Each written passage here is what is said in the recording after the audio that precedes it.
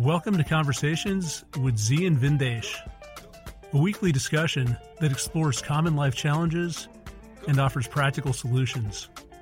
Learn more at dharmamedia.com. That's DHARMA media.com.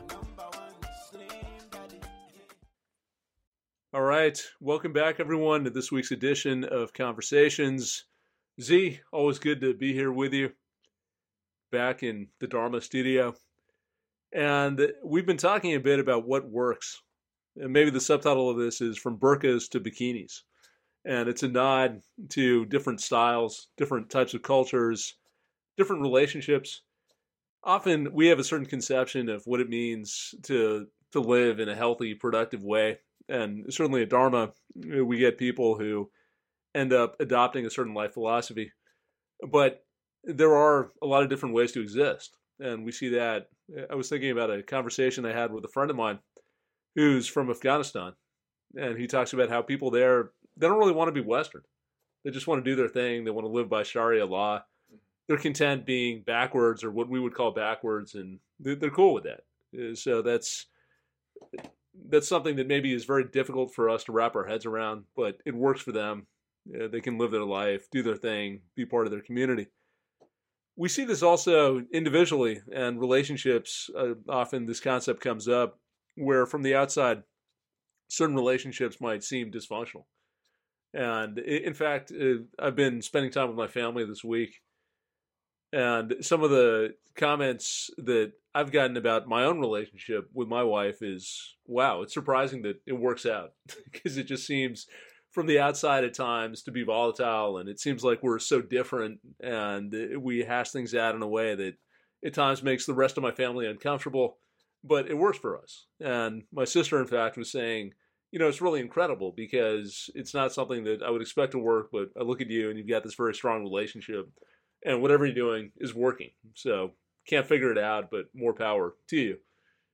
We talked a bit offline about people in relationships that are abusive, or maybe it's not even physical abuse, but people just screaming at each other all the time.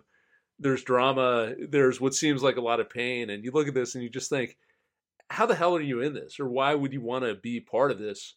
But it works. It serves some purpose. And it might not be a purpose that we understand, but maybe there's a sense of duty. Maybe there's a sense of obligation. Maybe there's a sense of drama, like this is my fate, or I'm here to save this other person, or this is just my sacrifice that I have to endure as whatever a struggle I'm going through in life, and there's some spiritual aspect to it. So they're all different models for how we can live. And when I think about this, it ties into a conversation we had a few weeks ago, which we got some interesting feedback on. This concept of how it's very hard to help other people. We can help when they're ready to change. And if they're coming and looking for help, sure, we can provide some perspective. But most of the time when we think about helping people, we're really looking to impose our values on a situation that we don't fully understand, with people who may not share the same values, who may have a dynamic that's different from our dynamic, but it's something that works for them. So in a sense, this is a continuation of that conversation. Can we really understand what it means for something to work? And there are a couple of parts of this, Z.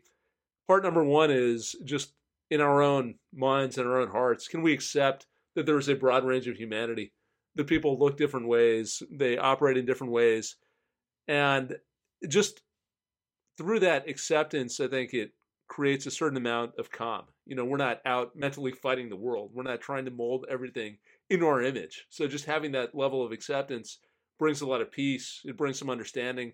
It brings some clarity, because then we're more open-minded and we can understand why people do the things that they do. Maybe we learned something that we weren't aware of before. So that's part of this conversation. The other part of it, which I think would be very useful for our audience as we flesh this out, are there metrics that we can look at in our own lives to say, is my situation working? Whether it's my job, whether it's my health, whether it's my relationship.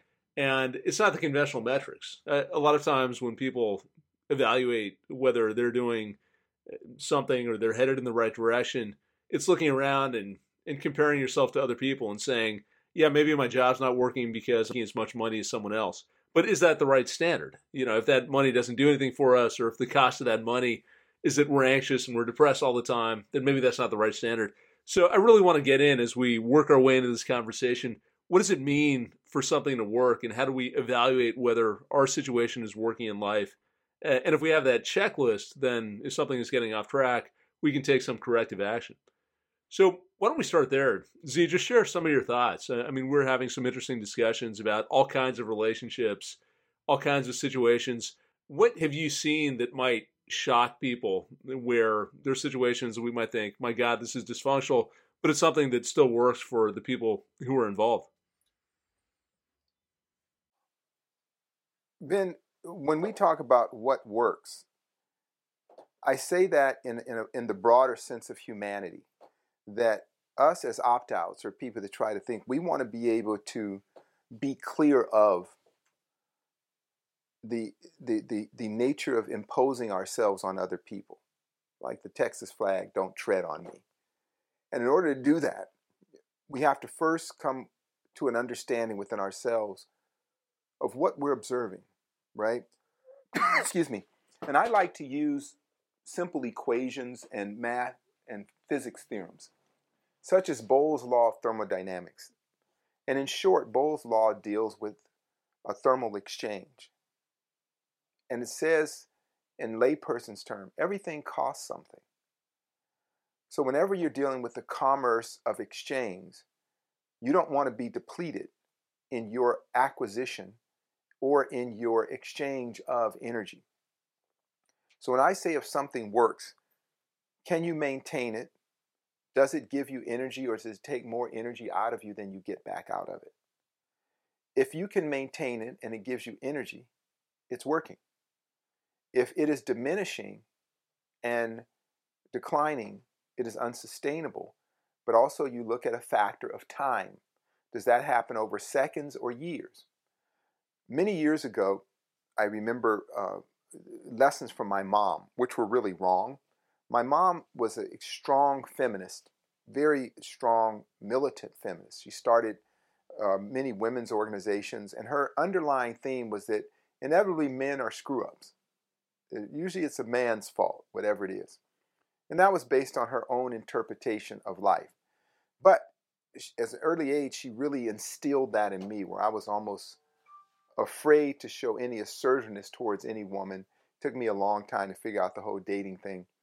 And it was very shocking to me once I began having relationships, and how that was so different than what my mother had told me. I was a nice guy, passive in a sense. And women would tell me, you know what, you're not forceful. I looked at you, you're big and strong. I thought you would donkey punch me and just, take what you wanted from me. I can't do that. I can't force myself on you. Well, you're weak. Because in the archetype of men and the models that they were used to, what worked for them was an assertive man who took charge, who took away agency from them and directed them where they wanted to be. That gave them certainty. They felt loved. They felt attracted by that. And so it was completely in opposition of everything my mother told me.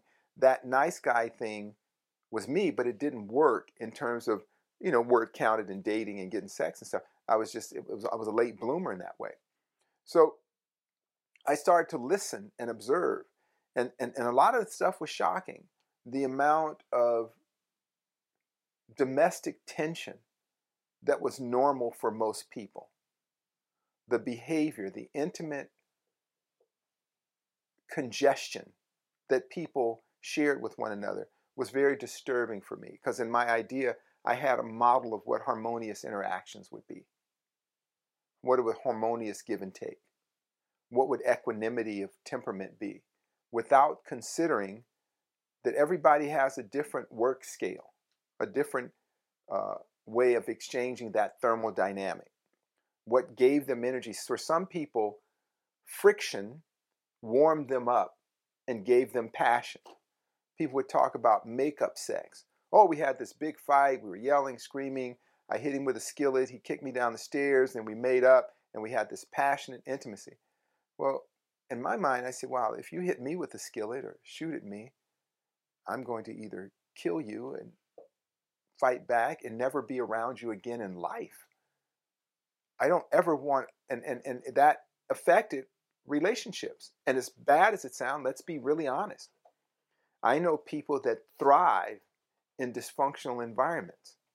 Just thrive, right? Jay's shaking his head. And it was always shocking for me because of the narrative and the doctrine that my mother instilled in me about doing everything you can to be appeasing and gentle with women, right? And I was getting no action. And so I'm not saying that that's the norm. I'm just saying that when we look at what works, we have to be very fluid and very broad-minded in our gathering of that. In other areas, that when you see coupling and you may be in your family, you see a dysfunctional couple, ask yourself, yeah, it's bad, but how long have they been together? Then ask yourself how many times that you've had wonderful romantic interludes that didn't last as long as these dysfunctional relationships did. You meet somebody, it's all happy, and as Caitlin and Pretty Tony displaying, they're constantly touching each other, they're licking each other's lollipops and feeding each other finger foods and all this kind of stuff. And you say, well, this is great, but then you see somebody who they don't speak, they barely say anything to each other, they grunt and groan like me and my wife, we just grunt, but it works. Been together a long time. So we all have to think about when we say what works. We look at that from an intimate point of view, and we look at it from a societal point of view. And again, I hope that those people who are in an opt-out frame of mind will consider these solutions and challenges we're putting forth so that it helps us navigate our world. When it comes to broader social issues, I think about schooling of my children, that it's not working for us because there is now an indoctrination of children in schools, and I believe they're being over-sexualized. Am I a sexual prude? By no means. Do what you want to, do what you like, however you like, whoever you like. But it's your choice. But children are in the formative years. They don't have a prefrontal cortex, so we're already grooming them for certain ideologies. And that's what I've been seeing in school, and I think all parents that I've spoke to have shared with me that, wow, there's I think they're picking up on sex stuff way earlier than we did. And I don't want to be the grumpy old man. So back in the olden days, we did this. No, we were freaky then too. But it came at a certain point in our life where we had a bit more awareness of self. And so a lot of parents are looking for creative ways of schooling their children to work on more academic things and basic learning skills, because the school system isn't working for us. And then I was sharing the story about, with all the discussions on transgender issues and all these kinds of things, what isn't working. I have a dear friend, Tony, and Tony and his wife have 2 daughters. We discussed this offline. We'll share this with you. And the girls decided they had a passion for swimming. So as long as I've known Tony, over a decade now, they get up at the wee hours of the morning. I'm talking about 4 in the morning. They take the kids to swim practice, to swim meets, in addition to school.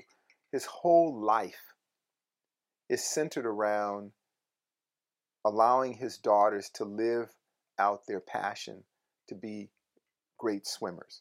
It's just amazing to see. And when you think about parents' sacrifice, the sacrifice of love, what parents will do for their children, they are not turning this over to other people. They're not hiring outside folks to do it. They are on the road, trading off, juggling their business, and making sure their kids can go swim. So these little girls are growing up to swim, and then suddenly there's this new element where people who were born boys at some point are, through the technology and modern society, they decide that they want to swim on the girls' team. And again, it's a hard discussion, because we hear one thing, but these boys get in the pool and they run circles around these girls. They don't run circles around other boys. They're relatively competitive or minor competitors.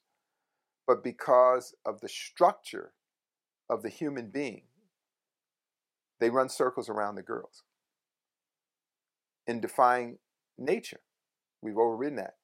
And I think about these parents that have sacrificed so much to allow these young ladies and young women to pursue their dream. It's really difficult to see. And again, it's hard to talk about because it's not that you're against anyone. I would say if we didn't have the technology, would we have these discussions? If we didn't have, again, it's a hypothetical, if we didn't have a world that was so easily misdirected, if we had so many people that weren't grounded, would there be another way we would look to resolve this? Are there other models? I would say, yeah, in India they have the Hidras, the third sex. They have their own thing, their own competition, their own whatever they're doing, right? They have their own fashion show. They do. Well, I mean, they're complete pariahs. Not They're really. totally different. No, not really. They go and they beg for money. They beg for money, and they threaten to reveal their genitalia unless you pay them off. Well, this happened to my grandmother, and then she said, "What's happening here?" Yeah, I guess.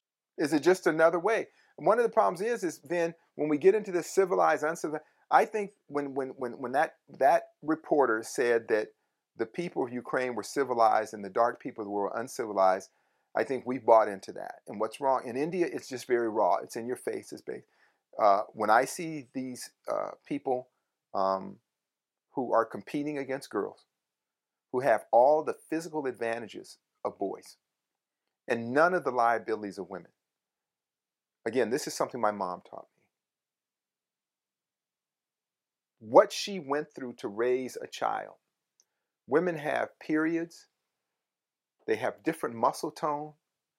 They are able to bear a child, and that bearing of the child doesn't allow them to have the same muscle mass as men. All the things that women go through, if you could replicate that, then it would be okay. Replicate what a woman goes through. And again, I'm not trying to be some kind of hero of women. I'm just telling you what I learned in life. Women go through a whole different thing than men physically. I remember my mother taking me to the movies as a child, just a trip to the movies. And she had to navigate a field of lecherous, creepy men who were doing all kind of weird stuff just so her kids could watch Bambi. Mother alone. No man ever has to go through that. So if that man grows up and say, I want to be a woman, he didn't go through all that. And all those things you go through make you who you are. It's like racism. You have no idea of what it is to go through racism. So when those congressmen and senators are talking about critical race theory, they have no idea of what it's like to be in black skin in this culture. Every day, the things you learn to do, to adapt, to survive, and let alone do it with dignity. There's a whole nother level. You can sacrifice your human dignity and manage your way through it just to get through the day. But being a human being isn't about just living your life and getting through the day. I've heard many people tell me, just give up your dignity and things will be easier. I don't know how to do that. My life, the ingredient in my life is dignity. That doesn't work for me. I'm okay with me. I like me. I like the people in my life. So I can't kowtow, tap dance just to survive. Because living is more than surviving. So I've had many people tell me, just go along, just compromise yourself, just subjugate your dignity. And so when these people are complaining about all the anti-racism and all that, because they've never encountered it. So it's just like men complaining about women, or these people saying that they just want to jump into women's sports with no idea of what it took for women to even compete with each other. My track coach, the great Willie White, I remember him fighting for, I think it's Title IX, so girls could get funding. And I remember people having strokes and heart attacks, working so hard so girls could get uniforms and get funding for their sports activity in high school. And then for somebody to just show up and say, you know what, I want to compete against girls. I can't trivialize it or elevate because I don't get it. I just think that it would be ideal there's another path. Maybe they all compete in that category. XX chromosome or Y. Maybe we do it like horses where we have the breeder's cup. I don't know. If you're a breeder, you do this. If you're not a breeder, you do that. I don't know. But historically, we didn't allow people with unfair advantages in certain sports. JV, we had junior varsity. We had freshman, sophomore, junior varsity, and varsity teams. They didn't have the little freshman running against the JV on his way to college. There's no way to, that's not the metric we want to use in sports. But in life, there are things that work and don't work. And when I say what works, is it sustainable over time? So there's the equation of energy exchange where it crosses with time. When we talked about human relationships, how long can you beat your wife? Well, it's up to her. If you're beating your wife and you're in a domestic violence situation, for some people that works. I know people who've had domestic violence in their life all their life. I've even dated women who said, if a guy doesn't slap me around, I don't think he loves me. Well, you know what? That doesn't work for me. But it worked for her, so she went and found somebody that would donkey punch on a regular basis and slap her around, and I found somebody that we just get along. You know? So everybody finds what works for them, but I don't want to be the person that tells you what works for you. The only way that I would speak or be affected by that if it imposed upon my life. So when people have life callings or life urges that impose upon the common, I believe that is unworkable, and there will be a rebounding and negative rebounding effect. You can't go and bomb countries that didn't do anything to you and expect for you to live a comfortable life. Yeah, but you look at that as an example. That's worked for 600 years. You talk about the element of time. Well, I think it has. So I don't know if people pick that up. Jante was questioning whether it has worked for that amount of time. It's evolved. I mean, certainly the systems are different. We don't have slavery today, but we do have this neoliberal order that people talk about. You've got extreme wealth disparities. I remember looking at wealth disparity 20 years ago and thinking, how is this sustainable? And since then, it's just gotten worse and worse. Much worse, yeah. But we also we stand back and we can do projections. We can do mathematical projections and see the challenges we have. Our planet is sweating. We know that. In my lifetime, we're back on the brink of a nuclear war. And I remember going into the annals of my mind, all the nuclear drills. There used to be nuclear bomb shelters all over. They used to have big sirens on telephone poles. And every now and then it would go, boo, and it would just be, this is a test. The television would black out and say, this is a test of the emergency broadcasting system. And that's gone away. You guys have lived your whole life never even seeing any of that. And now it's back. But it's back in a different way. It's back in a different way that you have a level of disconnect that maybe it's existed, but I've never seen it. That there is no common ground. That doesn't work. Because the average person is now adversely affected. Oil prices are untenable for working people right now. For the average working person, what do I mean the average working for? The lumpkin proletariat, as they used to say in the studies of communism and socialism. The lumpkin proletariat, just the not thinking, not intellectual, just doing their job every day and trying to get by and make it for the weekend. So it's weekends were made for Michelob and they just want to do their day. They're suffering. When that group of suffering people suffer, that is when a society is in its most fragile moment. People can't afford $6 a gallon gas. They can't. They really can't. Not without their wages going up, but the wages can't go up if there's no common demand. They're not buying stuff. This isn't working. Again, we talked about Bohr's law of thermodynamics. How much energy goes in and how much comes out. Then they say, we want to send 14 billion to Ukraine. Well, they never asked those people. They never asked those people, is it their 14 billion? Whose 14 billion is it? But the lumpkin proletariat isn't highly intellectual. They're just feeling the day out every day. They're just going through the motions. They're just working, and that works for them. When they can't work, the system stops working. So now they say, oh, you know what? We're going to give you everybody $100 a month. So where's that money coming from?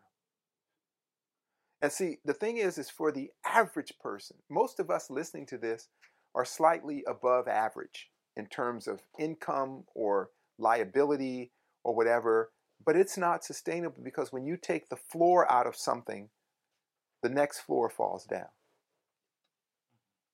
Those people are the floor of society. And so now we're so disconnected and lost, it is unworkable. It was workable before, even though it's dysfunctional. It's like a bad relationship. Hatred, racism, all that worked to a function because there was some sort of mutual exchange and there was a little resistance. We can take it, we tolerate it, but it's getting to the point where it's not working anymore. It's like that marriage is about to end. That abusive marriage is coming to an end. And we all know divorce is the worst time. When it finally ends, you thought the marriage was bad. The divorce is always worse. So we're going to have to go this. We've worked it as long as we can. It's not working anymore. There's going to be the divorce, social divorce, and then the rebuild, right? So our topic is what works. What does that mean for something to work? Well, on an individual level, it can mean many different things. You look at people, you walk down the street, you people watch, and you see different relationships. You wonder, how the hell does that work? Right? For me, I'm a health nut, so I see really unhealthy people walking down the street. How does that even work? How does that work? How does you're just so unhealthy. You're pushing her in a wheelchair, and you guys got a McDonald's six-pack and a deluxe Jackie burger or something. And how does that work? I can't even imagine. But you know, they've been together since they met in dialysis, and they're doing fine. They're happy as shit. Here I am, healthy and sharp and miserable. So we all have to think about what works on an intimate level and then what works in a societal level. And when we look at a society, it helps us understand. So when the bridges fall, when there is that decline, how do we navigate through that? We know that there is a great potential for there to be a nuclear event within the next 6 months. That will affect the air we breathe. That will affect us here. To what degree, I don't know. But we know the way it's working isn't sustainable. This divisiveness, this left versus right phenomena in the U.S., this no middle path consciousness, it isn't sustainable. Thus, it's working, but it's not workable. It's a damaged vehicle that we're trying to drive until it shuts down. We're looking at the fuel gauge. Is that empty? And the lights flashing. And we're on a hope and a prayer we think we can make it to our destination. That's not working. It's working, but it's not working. Meaning that there's no sustainability. And I want us to think about ways of being, thinking, and living that actually work and have sustainability over the time quadrant that we look at called life. Sitting on your ass all day works, but it's not sustainable because each day you decline. They talked about the whole COVID thing that used to exist. Remember that before the war? There was this thing called COVID. And then the war started. And I think after the war, there may be a pestilence. I heard a bug. There's some insect that's supposed to, a boll weevil. If you heard that, the boll weevils this summer will attack us like never before. You guys heard about that, the boll weevils? They're supposed to come and there's going to be a weevil attack. So we're going to, then maybe the war stop and we just worry about the boll weevils. To be fair, the scientists are actually still paying attention to COVID. No one else is. Well, they don't count. They're just smart idiots. They're just smart. Who wants to listen to smart people when we can listen to Ted Cruz? So anyway, they said that 78% of the people that died were clinically obese. Yeah. So being unhealthy isn't sustainable. It works, but it's not sustainable. So when you guys come up with your work equation, add the time equation to it. How long can you do it? Like I started by saying, you can beat your wife, but how long can you beat her before she retaliates? Maybe she won't. It's a gamble, roll of a dice, or maybe it's a scientific calculation. How long can you let your health decline, get various shots, vaccinations, various brews, incantations done to support that? Not working. But you want to see how long does it work. Again, it's just like John Tay driving his beat up hoopty around. Needs a small part, but he's going to drive. Say, hey, it's making a weird noise. This turn's kind of funny. Well, he can get it fixed now and it keeps working. Yeah, he said it just started. That's what they said about COVID. Remember that? Just started. What did they say about the war? Just started. Next thing you know, sun's gone. Okay, so let's fix it now. Let's fix it now. Jesus. Yeah. He just salt the earth. Yeah, see, they're laughing all the way through grade. Like the Romans, aren't they? Laughing at the vomitorium until the end of the society collapsed. Yeah, I guess. I mean, you've got a pretty pessimistic view. You're on the other extreme. Salt the earth. Oh, you think so? Yeah. What do folks think? Is he being too pessimistic? Let's go for it. I tend to be a happy, optimistic guy. Z, you lost your wallet for all of 5 minutes, and you were about to cancel every credit card. Call the DMV. Well, look, I'm preemptive. Okay, I believe in preemptive, and I like to take action. Yeah. Well, why don't we do this? Let's move away from the nuclear war threats and COVID, which we can't do anything about. Okay. Let's bring this back to the individual, which is what we're always talking about. What do we do?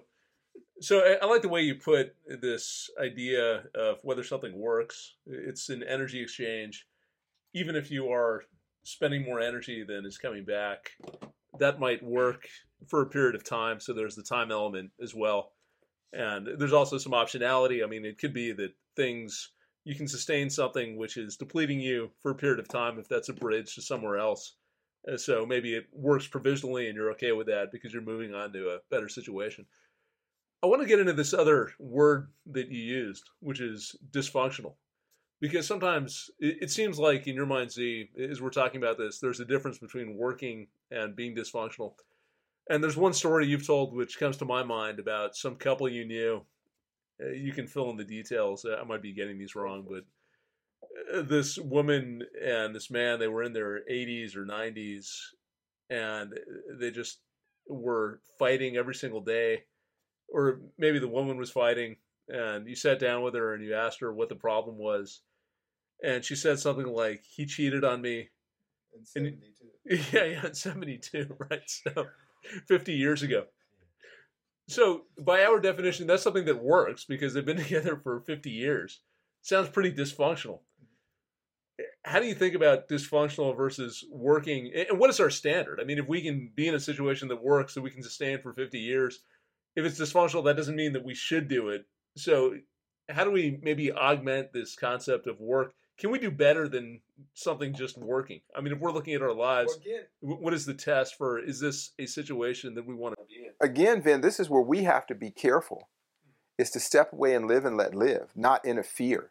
We have to be like the Starfleet in Star Trek, they said they want to explore strange new worlds, new civilizations, and just kind of chronicle what's out there without interfering.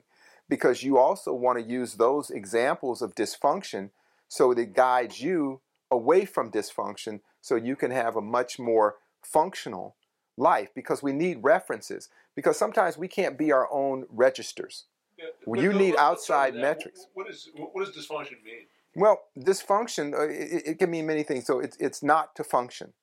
And it doesn't mean it doesn't work. It is not functioning as advertised or optimally.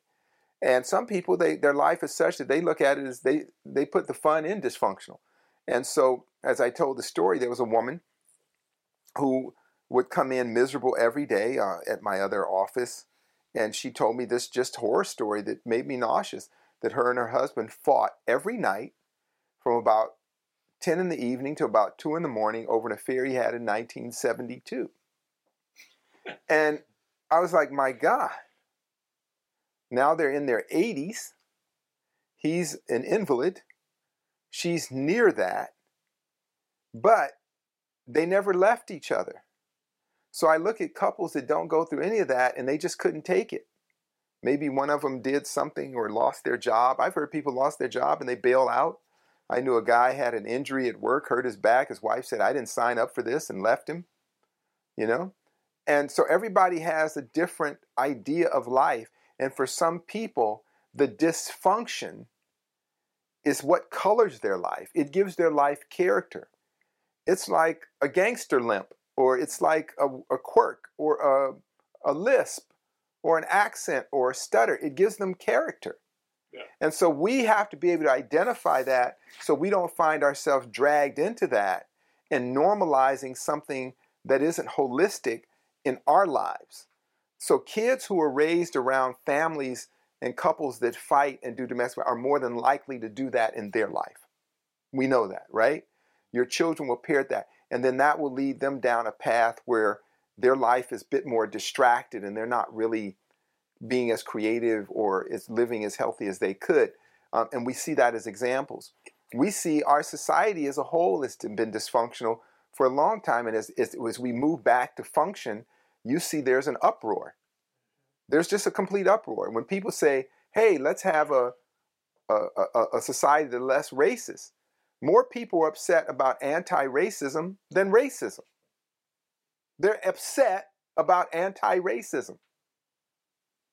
The term isn't even applied anymore. People are now using the term in such loose ways. The dysfunction is so bizarre, all because somebody said, hey, maybe we shouldn't beat each other all the time. That's like getting in the middle of a domestic dispute. You try to pull the husband off the wife stabs you. So this country and the world is going through something like that. But for those of us who are opting out and want to observe this, we say, I would like to live this short existence in a more harmonious way, following the Tao, being in tune with nature, having a lesser amount of conflict as I move through life. Life is hard enough. I've always said that. So you don't need to invite problems into your life unless you have some emotional or psychological problems that have numbed you. So you want to do things like they do on the Jackass TV show. Pretty Tony and Jonte love Jackass, right? They want to run into walls or eat glass or slide down a razor blade on their back or beat their testicles with a mallet. They think because this guy does this because he doesn't feel anything. He doesn't feel life. That's where I mentioned I saw a sadhu in India who just sat and meditated under a tree and was just tickled as hell to watch a rose blossom.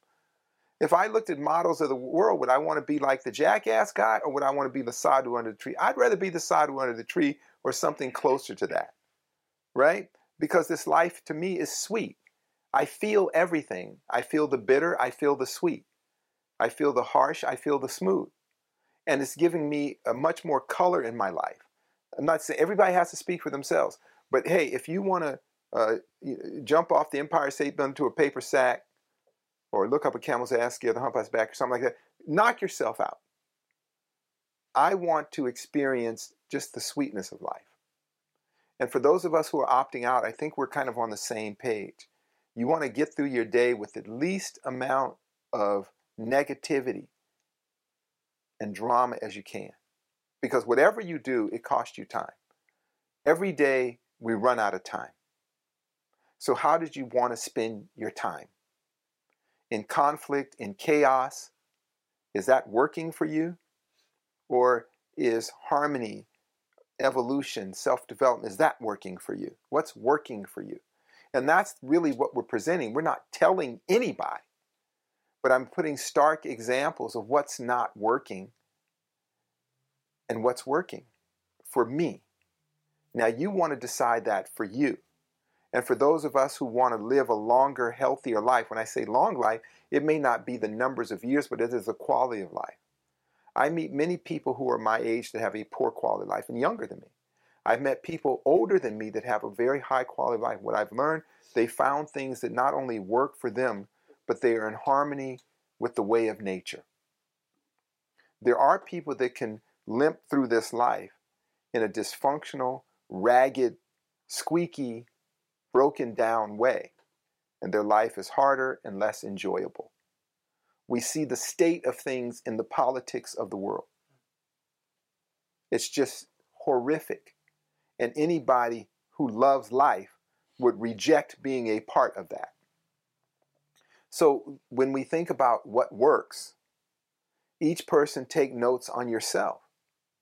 Does anger and hate work for you? And for some people it does. They feel alive. They're like the jackass guy. They feel alive.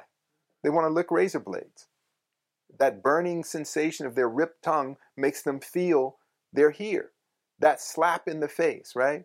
That amyl nitrate up the nose wakes them up. I don't need all that. I don't need any of that. What do you need?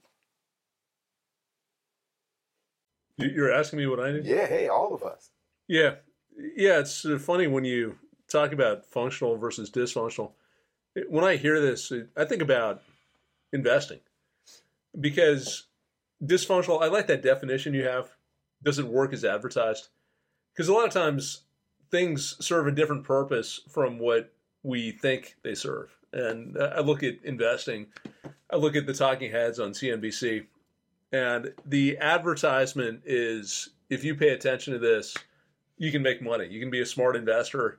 You can buy Bitcoin at the right time. You can sell Russian rubles. You can be like George Soros, and you can have this incredible wealth or this ability to make as much money as you want. That's the advertisement. Now, that clearly doesn't work. There are decades of evidence, I mean, more than decades, probably centuries of evidence going back to the 1600s about how this hype doesn't serve anyone except the promoters who were getting in at the beginning and selling their stuff to someone else once they've hyped it up and jacked up the price. So anyone who's really seriously interested in making money would ignore all this noise. And in fact, this noise is an impediment to making money because it makes you anxious and you start second guessing yourself and you make all these bad decisions. So with minimal amount of reflection or analysis, if you said my objective is to make money, you would opt out of all this. So then the question is, why do people do it? Why do you spend all this time? And it's because it serves a different purpose. It does serve a purpose. That's what I've realized. It's entertainment. It's an illusion that you are playing this three-dimensional chess game and you understand how politics intersects with economics and finance. It gives you something to talk about at cocktail parties, and you talk about how you bought Tesla at the right time, or you bought Apple, or you shorted Peloton, or whatever the hell you did. So it is a different purpose, and there is a function that it serves. It's just not the function that people think they're signing up for. So when we get into this, it's really interesting because as we're talking about what works versus what is functional, in a sense, it's almost like anything that works is functional. It's just not necessarily the function that you think it is. Right.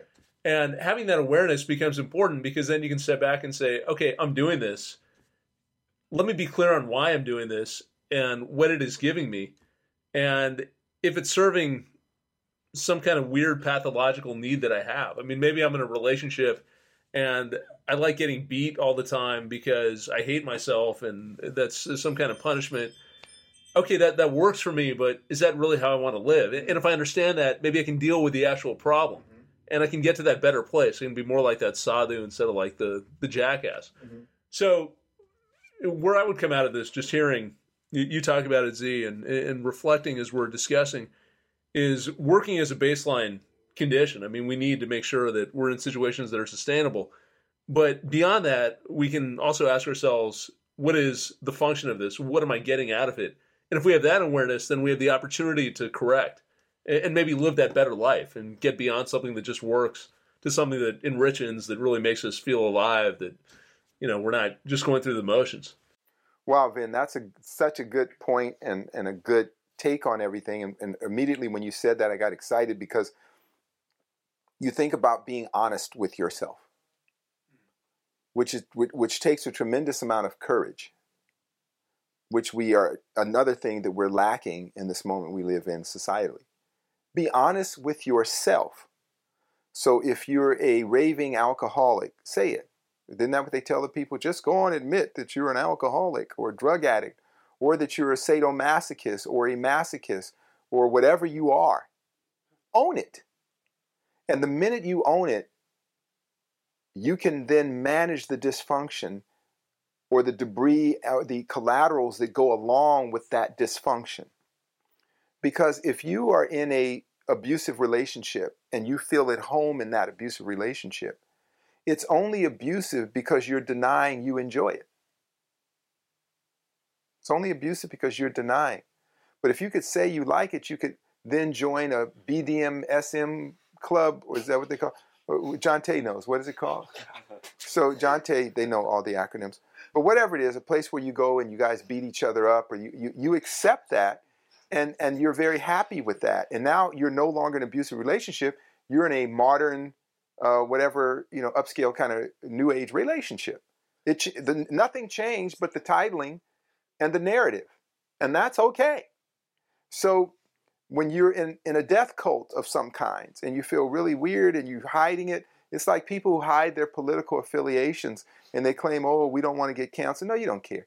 Just going, I would love people just to admit, look, I'm a neo-Nazi and I love it. I have my Hitler memorabilia at home. I think I'm indifferent to the plight of people of color. I think they should all be gassed. Say it. Free yourself. Unburden yourself. Yeah. Then you go from a level of you could then manage it. It's just the weight of managing the dysfunction because you don't identify it as such as problematic. Yeah, once you state it, then you've got a choice. Do I want to own this or not? That's right. So for all of us opt out, do your homework and meditate on that and just own yourself. And if you have, within a relationship, I was talking to my wife, and every now and then when we talk, usually she talks, and I just listen. And what I found is, as I've matured, and in order to have a healthy relationship, everybody has a dynamic. My wife's controlling, talks a lot. I just let her talk a lot. I don't listen to everything she says, because men do not have the capacity to hear everything women say. Okay, so this is scientific. Caitlin's laughing because she's in that mixed up generation where there's this idea of transvestite, whatever. What? I don't know what it's called, but they have words I don't understand and acronyms and Sistine Junior. There's something to do with Sistine Chapel. I heard that, but I guess people who have a fetish for the Sistine Chapel, they call it cisgender. I don't even know what that means, but I thought it had something to do with the Sistine Chapel. I think you're cisgender. I don't know what that means. I don't want to know. I have a limited bandwidth. I'm just a dude, okay? And so anyway, it is scientific proof that a man's mind can only process 1/3 of what a woman says in a day. The men and women are different. Even if I get my pee-pee cut off, I still can only process 1/3 of what a woman says in a day.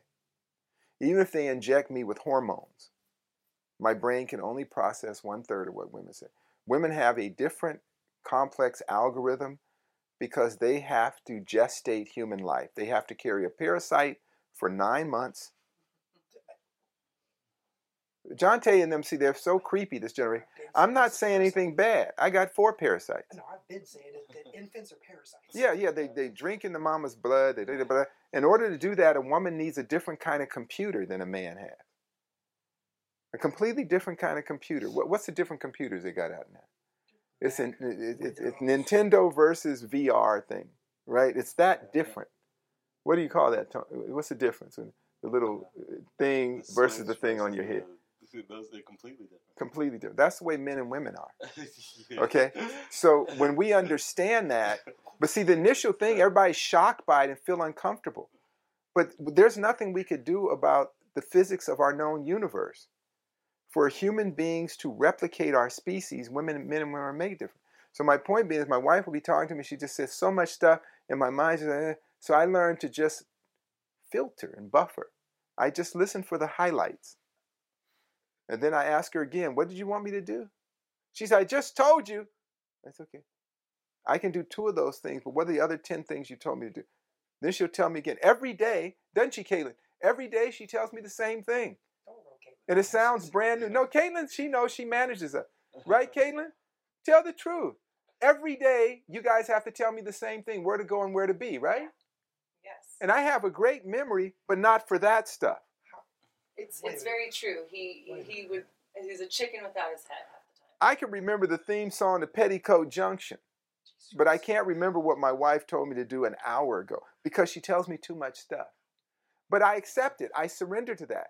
And it's very harmonious.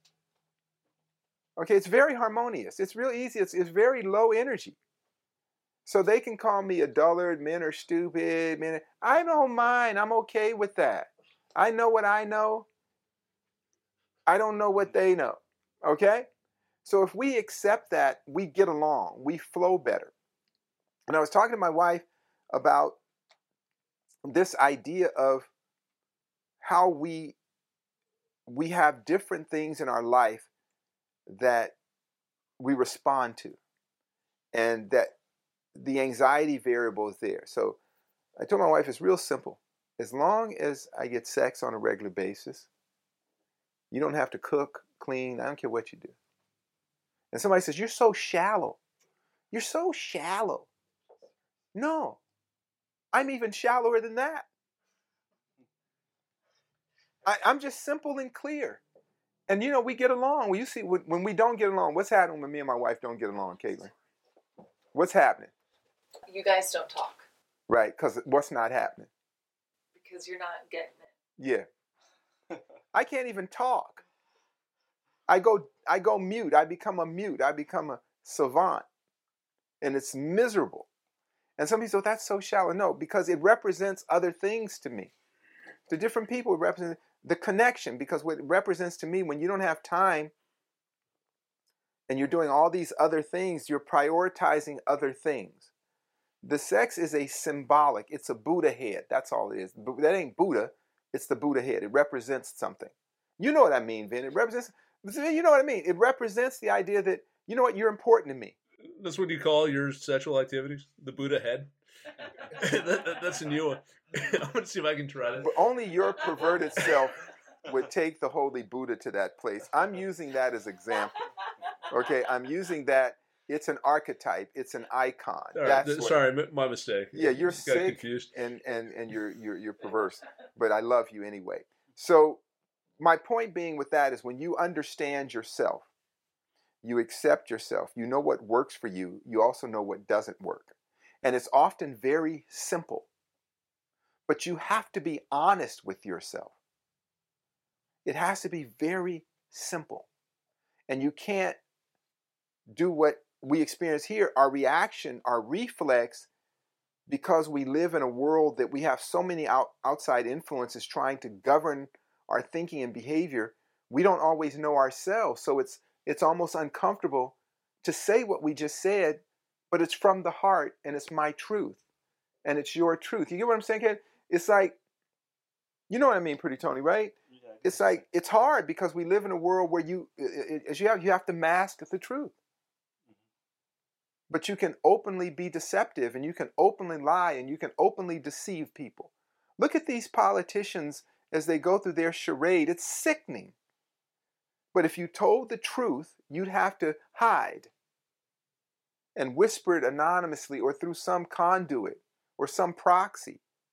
Right?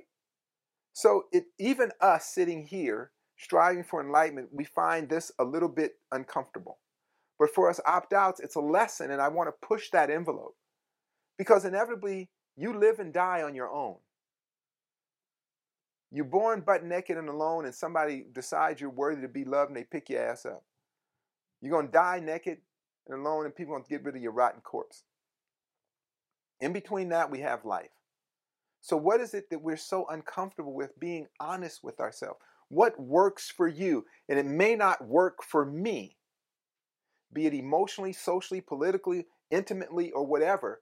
But own yourself, and then with the ownership of self, you can direct yourself. Drive your car.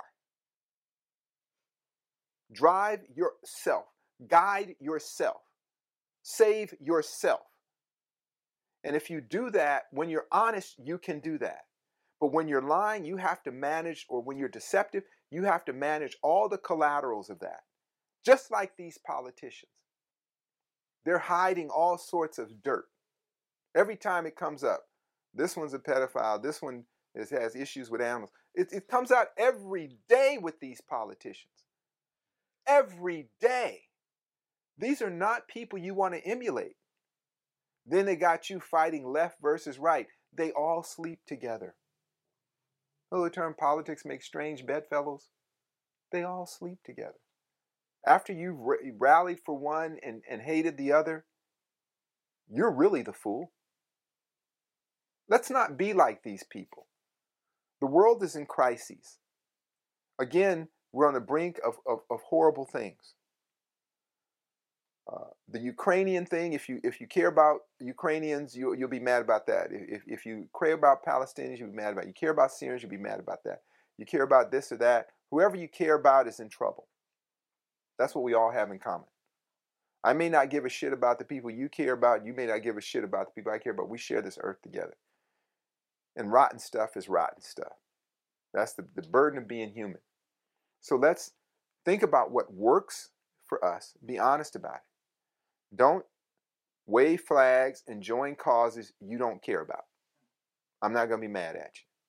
You don't have to put a bumper sticker on your car that says, save the poor starving people of Ukraine and bomb the Palestinians. Or vice versa. Just be honest with yourself. And there's nothing wrong with that, because if you're honest with yourself, you can govern yourself. Yeah, I like that. The way I think about it, Z, I'll frame it a little bit differently. You have to know what works. So start with something that works, then understand why it works, because that'll give you some knowledge about yourself. Then you can decide whether to own it or to change. And that's the governing part that you just talked about. And also, I'd like to say, in that self-ownership,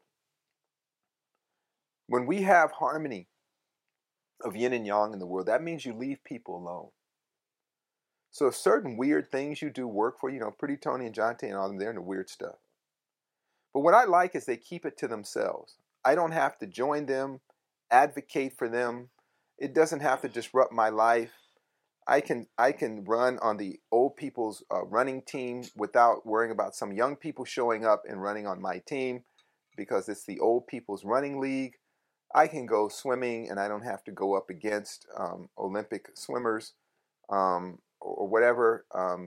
I do compete in the girls' weightlifting team because I'm the gold medalist there, and that is nice to get the trophy and the little money.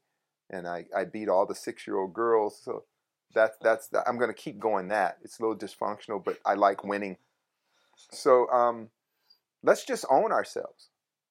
Let's just own ourselves, okay?